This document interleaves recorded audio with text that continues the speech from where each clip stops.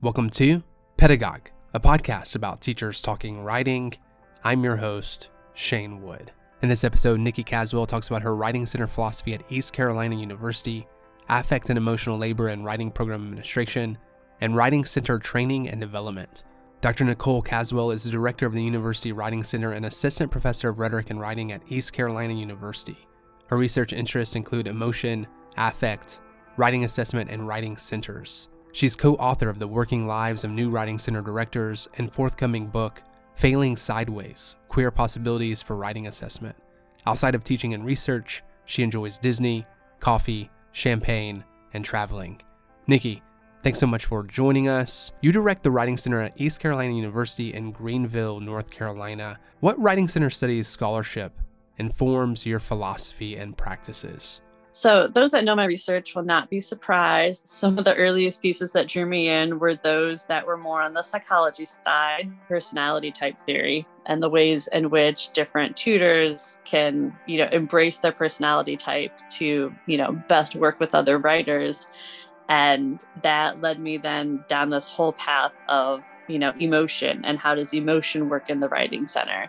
And so, which, has continued to be something that I'm still very, very interested in. And so I've always found that sort of social psychology angle of how people engage to be really both fascinating, but really helpful for my own work, since so much of Writing Center work is people-based. And writing is, a big part of that because you're trying to help them work through a particular piece of writing. But you're also just really trying to help connect with them as a person, trying to build their confidence as writers, trying to help them realize that they're doing good work. And just because someone told them in their past that they're a bad writer, that has not necessarily labeled them for life. And so there's a lot of that social psychology that comes into Writing Center work. And I've always been really, really drawn to that. But in terms of philosophy and practice, it's really revolving. I think since I came up in Writing Center scholarship as an undergrad and grad student, so much of that day-to-day work has sort of become embodied.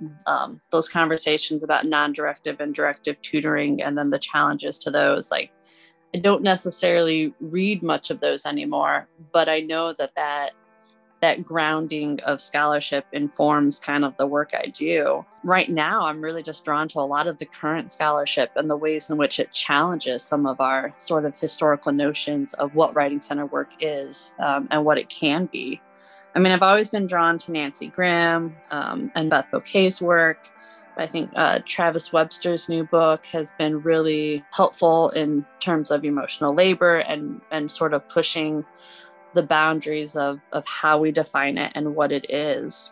Let's pick up on that and talk more about emotional labor and Writing Center administration. I'm thinking about your co-authored 2016 article in Composition Forum titled Writing Center Administration and/as Emotional Labor. You mentioned recent research, and I'm curious as to what stands out to you about ongoing conversations in scholarship about emotion and writing centers, or ways in which you'd like to see the field continue to grow and ask questions about emotion. Yeah, so I think emotional labor has sort of become one of those terms that we don't always define in our scholarship because we sort of assume that the reader knows how to define it.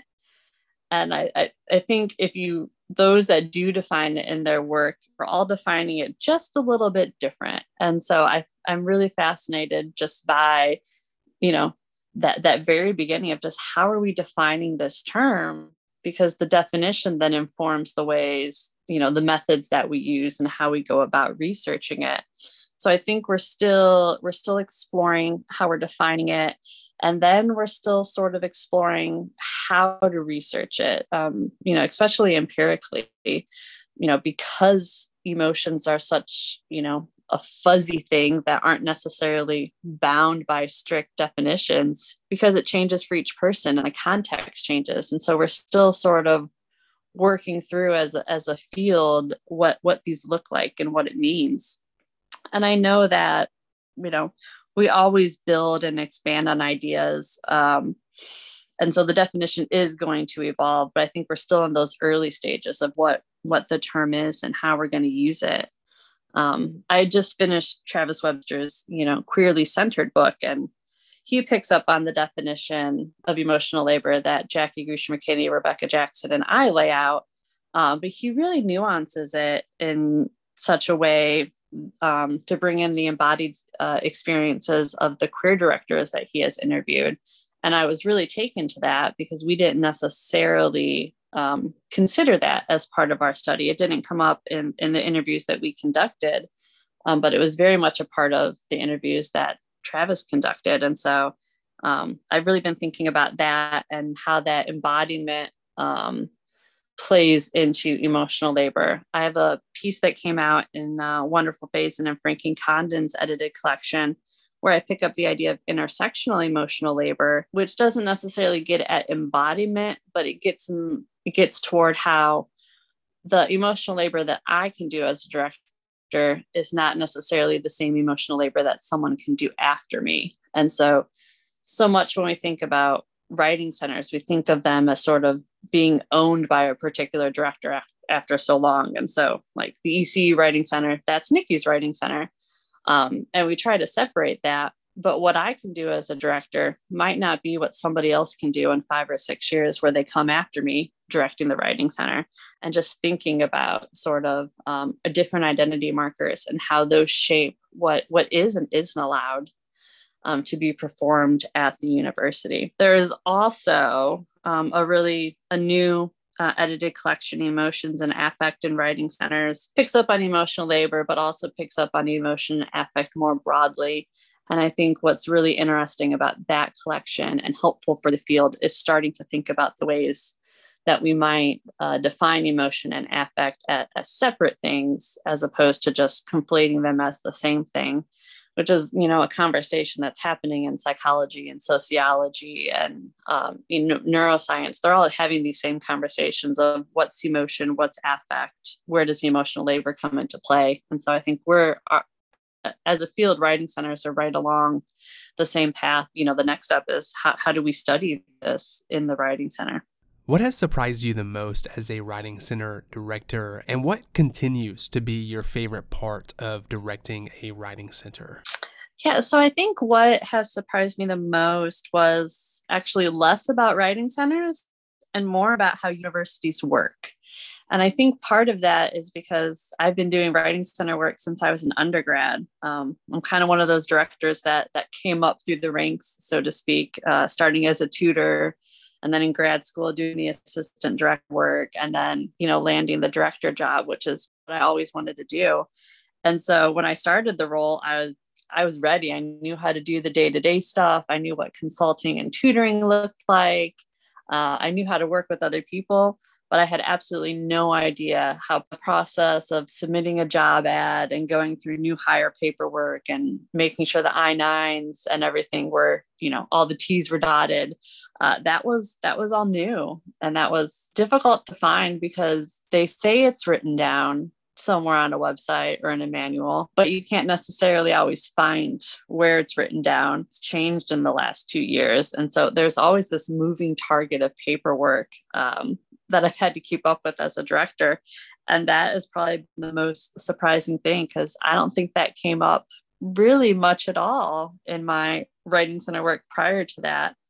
And so it's still the one thing that surprises me. I think something will be super easy, and then 2 weeks later, I'm still working through emails, trying to figure out which hoop to jump through to make sure it'll be approved by someone, higher up. My favorite part has been, just working with students across campus. And that's really what drew me to writing center work from the beginning. I came to the writing center as a math major, which many people have heard this story, but I was hired as sort of the liaison to the math department. I was an okay writer, not great, but I was okay. They thought that I was really great at talking about writing at Kent State. And, it only took a semester until I realized this is what I really wanted to do. I loved sitting down and talking about writing to other students, to my peers. I loved talking to the other tutors about what strategies had worked, what wasn't working, why they were working, and why they weren't working. And then I was able to go to regional conferences as an undergrad and grad student. And so once I realized that there was this whole community of people talking about how writing works and how to best help other writers, I got sucked in. And that still continues, just working with writers and then working with the consultants that we hire and helping them sort of find their fit into this field. How do you go about training and developing and introducing consultants to Writing Center Scholarship? So what does onboarding look like at East Carolina University? And are there certain response strategies or practices that you encourage consultants to keep in mind as they offer feedback to student writing? We're working with people. And while the writing is important, the person is the most important in that moment. And then the writing will come after.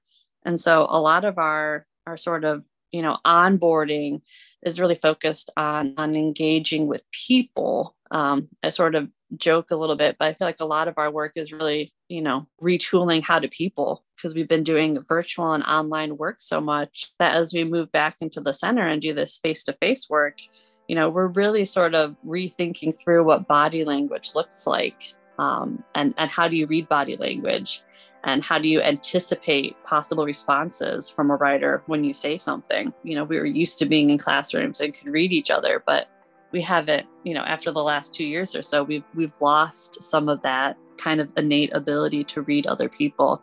And so I think a lot of our work right now is just really rethinking, how do people and how to read people, and using that as an entry point into helping them with their writing. Big overview, what our onboarding looks like is through a Canvas course. And so it takes, a week or a week and a half to work through it.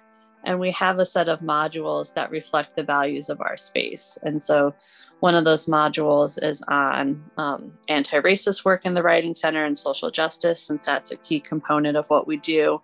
Another module is, more of the day-to-day work. Here's how you respond to a student writer. Here's what our consultant report form looks like. Here's how you use WC Online, which is the system that we use, to make appointments.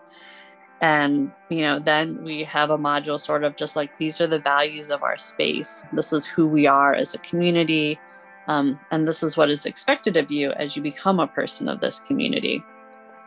And then from there, they move into sort of an observation stage where they watch returning consultants have sessions. And they do that for about a week and reflect on that. And then now that we're back in person, we can move to our third phase, which is sort of a collaborative consulting phase, where they get a chance to consult with one of the returning consultants. So it isn't so much just thrown out there to try it by themselves, but to have that other person to bounce ideas off of. So if they get stuck, they're not just staring at another, writer in the silence, but that there's someone there to sort of help guide them to the next space. And so we found that sort of, it takes about a month or so, that month-long onboarding really helps pull them into the Writing Center community. Because as they're working through all of this, then we're mentioning the different theories of Writing Center scholarship that comes up. So we're talking about the different techniques that they're using and how that's grounded in various types of learning theory.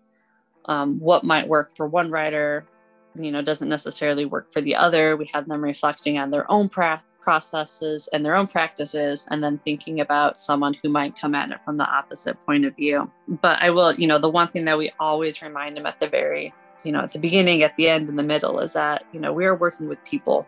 And even if you're responding to a paper online and the student's not there for an e-tutoring, to remember that there is a student on the other side. There is a writer there. We are people first. And so just to always remember that, what we say matters, what we say can impact students, and just to remember really that we're people. Thanks, Nikki. And thank you, Pedagogue listeners and followers. Until next time.